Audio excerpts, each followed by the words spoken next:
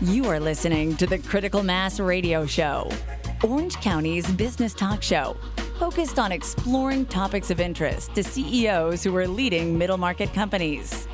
With your host, Richard Franzi. And welcome to this edition of Critical Mass Radio Show and Podcast. I am your host, Richard Franzi. We have a great show planned for you today. I'm glad you're listening to us, maybe live here on octalkradio.net or through our Facebook page, watching us stream on Facebook Live. This is podcast episode number 1124. From inception to a closed transaction, everything is hands-on at SoCal Business Brokers. Not only do they offer several different services, but they also help bring peace of mind during to what I'm sure is a stressful time to their clients and keep them as their sole focus. That's why Barry and Tyler Evans are here to join us to tell us more about their firms. Gentlemen, welcome to Critical Mass Radio Show and Podcast. Thank you for having us. Okay, well, that's a rousing start. Why don't we jump right into it? And Barry, why don't you share with our audience of business owners and CEOs, what do you and Tyler do at SoCal Business Brokers? First of all, Tyler's my son, and we're the tag team, if you will, from beginning of a relationship to a closed transaction. Most of our clients are people who have built a business and accrued an equity in the business, and it's an important portion of their net worth. They come to us, I think, initially wanting to understand the value of their business and then also the process by which they can create that built-in equity into cold, hard cash. Right. And so that's our job, valuation, et cetera, on the outset. Then also trying to determine the ideal transaction that would be of the greatest benefit to them. It's been my experience, Barry, that many times the privately held companies, the business owner, the company represents a significant percentage of their total net worth. Sort of like if they were going to invest on anybody, they kept reinvesting in their business, maybe sometimes more than having a diversified portfolio. So the valuation for their business and a successful exit is really important to their second phase of their life, maybe their retirement or what they plan to do after they sell their business. Is that your experience? Absolutely correct. And I think there's a preconception on behalf of many people when they think about going to market, and that is that the price is the ultimate objective. Right. It's part of the overall picture. As an example, tax structuring can be critically important. Two transactions, both worth $1 million. One is sold with a certain tax structuring. After taxes, you're lucky to end up with $800,000. Poor tax structuring, you'll be lucky if you have less than $500,000 left over. Wow. So also how you get paid, when you get paid, what contingent risks you have. These are all part of putting together that great, sound, safe transition. Right. And it's not something that business owners do frequently, so trying to do it themselves is probably not a good idea. And working with a group of professionals such as your firm is probably a wise decision, I would think, for them to make. Tyler, how long have you been in this space? I've been in this space for just over 3 years now. I graduated from college and day after graduation moved back home and started learning the family business. So just over 3 years. Did you intend to join the family business when you left and went to Harvard, or? I don't think initially, okay. But as I thought about it more, what better way to earn a living, spend time with family, and kind of carry on the legacy. Okay, Barry, how long have you been in this industry then? It's a little over 28 years. And how did you get into it? Actually, I was looking to buy a business. I had retired a couple of times and flunked retirement. Right. So looking for a business, a little disappointed with the folks that I spoke to in that process, and saw an opportunity that, that would be something I'd thoroughly enjoy. Okay, so what type of businesses do you normally represent and work with? Excellent question, and it's kind of broad-based. Manufacturing, service, distribution, e-commerce, and high-tech businesses are the primary focus. Geographically, most of them are in Southern California, but over the last umpteen years, we've handled transactions in 15 other states because we tend to get referred. Also, another way of looking at it is from the standpoint of the size of the businesses. Small transactions, market value around $500,000. The most expensive business we've taken to market was $27 million. Okay. But that $1 to $10 million market value range is kind of our sweet spot. So help my audience to understand a little bit more about when you say valuation. What are you helping your clients to do to figure out what is the right price? Because I assume we're talking about you representing on the seller's side of the transaction. Is that common? You're on the seller side? Absolutely. That's all we do is Okay. seller representation, Okay. not buyer, it's seller. All right. And as far as the valuation is concerned, 99% of the time it is driven by the established earning power of the business. Now, many people will say, well, gee, I've got a great business, got a tremendous potential. You ought to pay me 10 times what it's worth. Sounds reasonable. That's right. However, buyers are smart enough to not want to pay for an end objective that they are going to have to create with their blood, sweat, tears, capital, etc. Right. So earning power, which is best expressed as EBITDA, which is earnings before interest, depreciation, and amortization, Uh-huh. and established over a period of time. What period of time? Generally speaking, I'd say a 3-year period of Okay, time. okay. Longer is better. Right. Right. Absolutely. Okay. So, Tyler, with your time in the position and working here with your father in this company, what are you seeing from companies that want to sell? Is it the baby boomers who are ready to retire and get out of the business, or is it a combination? I mean, what are you seeing? Who are you seeing coming to your brand to sell their businesses? It really is the older generation. Unfortunately, Hey, be careful now. No, I said baby boomers. I didn't say older generation. That's right. That's the traditionals. I mean, that's a whole other group, dude. It's unfortunate to see occasionally the baby boomer generation will grow a business, be looking to retire, and their children don't want anything to have to do with the business. Unlike this situation with you and your father. Correct. Yep. And so what we do is we sort of step in as the plan B and get them into their next stage of retirement where they may not have somebody to pass the business on to. Right. And generally speaking, we have about 2 minutes until our first very short commercial break. How long should a business owner start planning to sell their business? You know, how much in advance of the transaction date should they actually begin the process of saying, I got to sell this thing? They ought to start that before they start the business. And I say that not facetiously, but there's certain businesses that are very, very difficult to sell. If you're going to dedicate 10, 20 years of your life, do you really want to get into that tunnel Right. without an exit? As opposed to other businesses that are more attractive, more marketable, and also, in my opinion, easier to grow and less cyclical, because chances are it'll end up better on that Okay. path. Well, I see here in my notes that you guys do not handle restaurants nor bars. And can you tell us a little bit why that's not an area where you focus?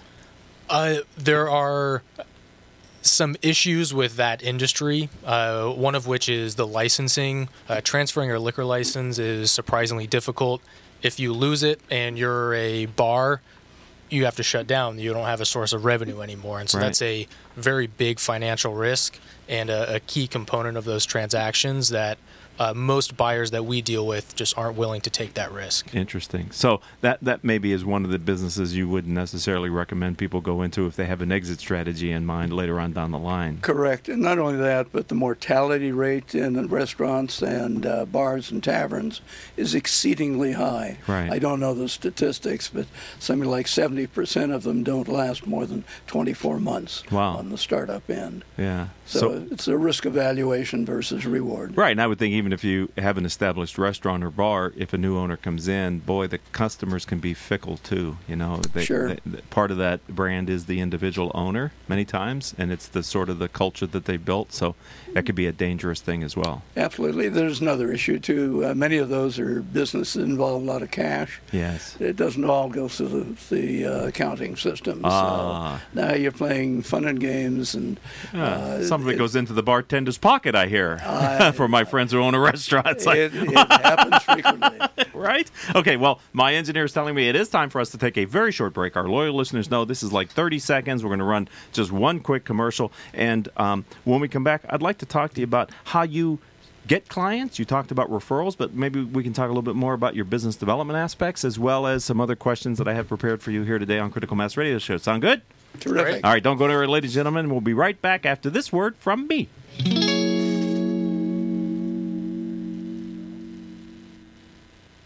Best-selling author Richard Franzi's written what Marshall Goldsmith has called an incredibly poignant foray into the realm of unintended consequences of executives' decisions. In Killing Cats Leads to Rats, Mitigating the Unintended Consequences of Business Decisions, Richard Franzi takes a close look at the impact of unintended consequences on business performance and employee engagement. Through the retelling of the experiences of executives at Pepsi, Wells Fargo, Kodak, Volkswagen, and many others, Richard paints a compelling real-world account for how executives leading firms of all sizes must do a better job of anticipating and controlling the outcomes of their strategic business decisions. Killing Cats Leads to Rats is available through major bookstores in paperback, Kindle, and audiobook formats. To learn more, visit www.richardfranzi.com.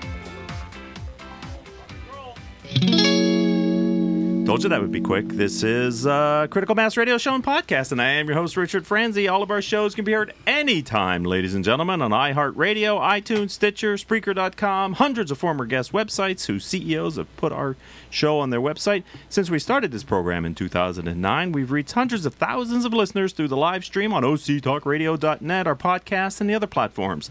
Simply type Critical Mass Radio Show into your favorite podcasting software to receive our weekly shows with great guests like Tyler and Barry. Before the break, I said I was going to ask you a little bit about how you find clients. And Barry, maybe you could take a stab at that. How do you find clients in this Certainly. space? Over the years, I'd say roughly 40% of all of our new clients are people that have been referred to us by existing clients or the attorneys or the CPAs that we interface with getting transactions closed. Another major aspect are folks who visit our website, which is primarily an informational website rather than a sales tool, and they learn a lot that they need to know before they approach sale of the business. They then knock on our door, and I'd say perhaps the most gratifying type of new client is a client that used to be a buyer and interfaced with us when they bought a business through us, and they came to appreciate the fact that we genuinely care about win-win transactions as opposed to trying to cram the highest price down someone's throat, etc. Got it. So in your experience, and let's talk about today's markets, and for those of you that are listening to us a podcast in the future, this is the summer of 2018, but how long does it take today in this market to sell a business? I can tell you that historically over the last 28 years that while there are exceptions such as when September 11th comes around or Lehman Brothers goes broke, it creates waves, but we take roughly 9 out of 10 of all the business that we take to market, and they're closed transactions within a 4 to 6 month time period. That quickly?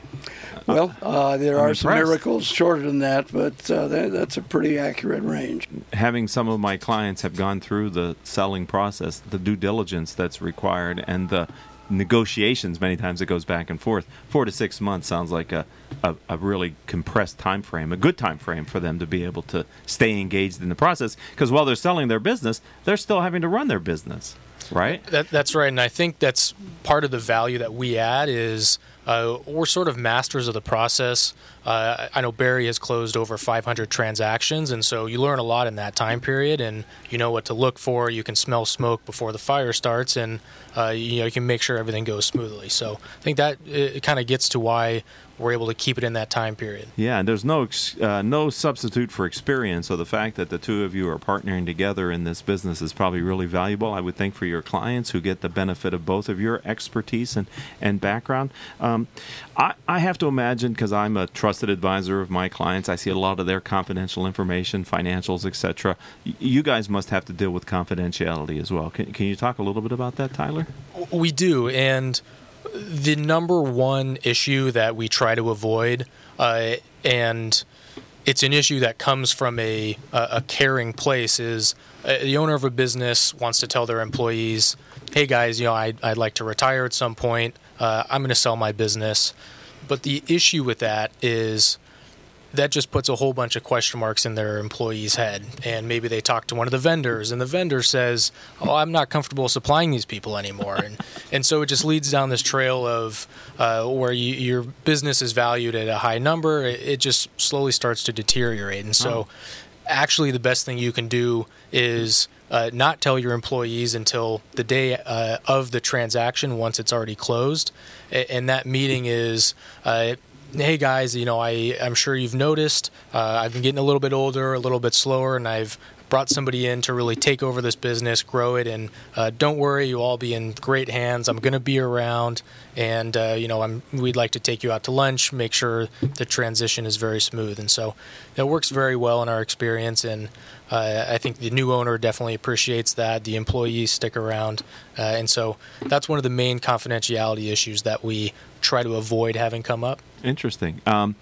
So, Barry, is it your experience that the 500 and some businesses, is that right, Tyler, that you've sold over the years, is it a selling from an business owner to another business owner who wants to take that? Is it a selling of a business owner to a strategic investor who wants to grow the thing or put it inside of an existing business?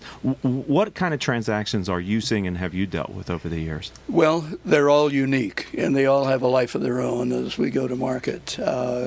Out of the approaching 500 transactions that I've been involved with, there have been fewer than 10 where there has been a public company involved in making the acquisition, because their shopping list starts at about $15 million and above that. That's fair. Below that, our search on behalf of a client is to find the most strategic buyer who will pay the greatest amount for that business. In some cases, it's a competitor.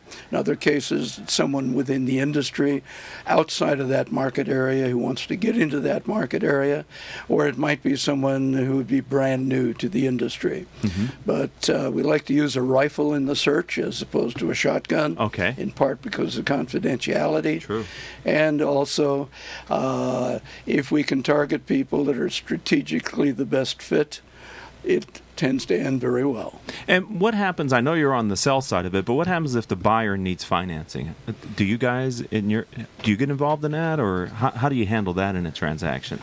We do. We, as part of the evaluation process and putting together a package, will get the business pre-approved with a couple of banks that we routinely work with. The SBA, the Small Business Administration, is really the only game in town with buying small businesses. And so we'll go get a written pre-approval based on the transaction that we envision. And it essentially says, this business looks great, this price looks good, go find us a competent buyer with the right background, and we'll be happy to do the deal. Is that common in your space? Because that sounds like that's really fantastic from a buyer's perspective to have a bank already qualified to fund the loan, assuming the buyer is credit worthy, is an awesome service. I would say that most probably over 80% of our transactions involve SBA financing. And it's, as Tyler says, it's the only game in town from the standpoint of those types of transactions. As an example, we can finance a business with only 10 or 15% down. The SBA will finance the balance. Why do those banks make those loans? Because the government guarantees 75% of them as far as the loss. That's great. Two quick questions with the time that we have left. Barry, when is the best time to sell a business from your perspective? I really think that it's a personal lifestyle decision. However, if it's raining, you don't want to go walking in the park. Okay, so Okay. if the business is bad, the economy's in downtrend, stock market's down, most probably not a good time. Okay. However, all factors being equal, if you're tired and you're weary from the standpoint of not putting in the energy into the business that you have been in the past, it shows in the results. That's when you ought to start seriously thinking about it. Okay. And here in the summer of 2018, everything seems to be strong. The economy's good. So, I mean, some of those factors you said that are helping to make a decision to sell are certainly in effect right now. Interest rates are very positive and Absolutely. low. And okay, so you guys should be busy. You guys are probably very busy this summer here. Sure are. He needs the extra hands to help, right, That's Tyler? right. That's right. Last question. Well, next to last question. How do you go about valuing a business? This is an area that I think can be very emotional for a business owner who's poured her heart and soul into the business. How do you approach that sensitive subject, Tyler? Well, we try to take the most objective view possible. Like you said, somebody that started a business, run it every day, and grown it, and they're going to see a whole bunch of value where maybe somebody else won't, or it doesn't show in their tax returns or profit and loss. So what we do is we work off the tax returns. That's sort of the gold standard. Okay. And go through a process of recasting, looking for what we call owner's perks. Maybe there's a couple personal expenses that are run through the business. Yeah, just a couple. Just a Yeah. couple. Interest gets added back. We're looking for that bottom line EBITDA number. Right. And so we will then use that to determine what the correct return on investment is. We're looking at the industry, the business characteristics, potential future growth, the trends. It's a very all-encompassing number that we seek to come up with.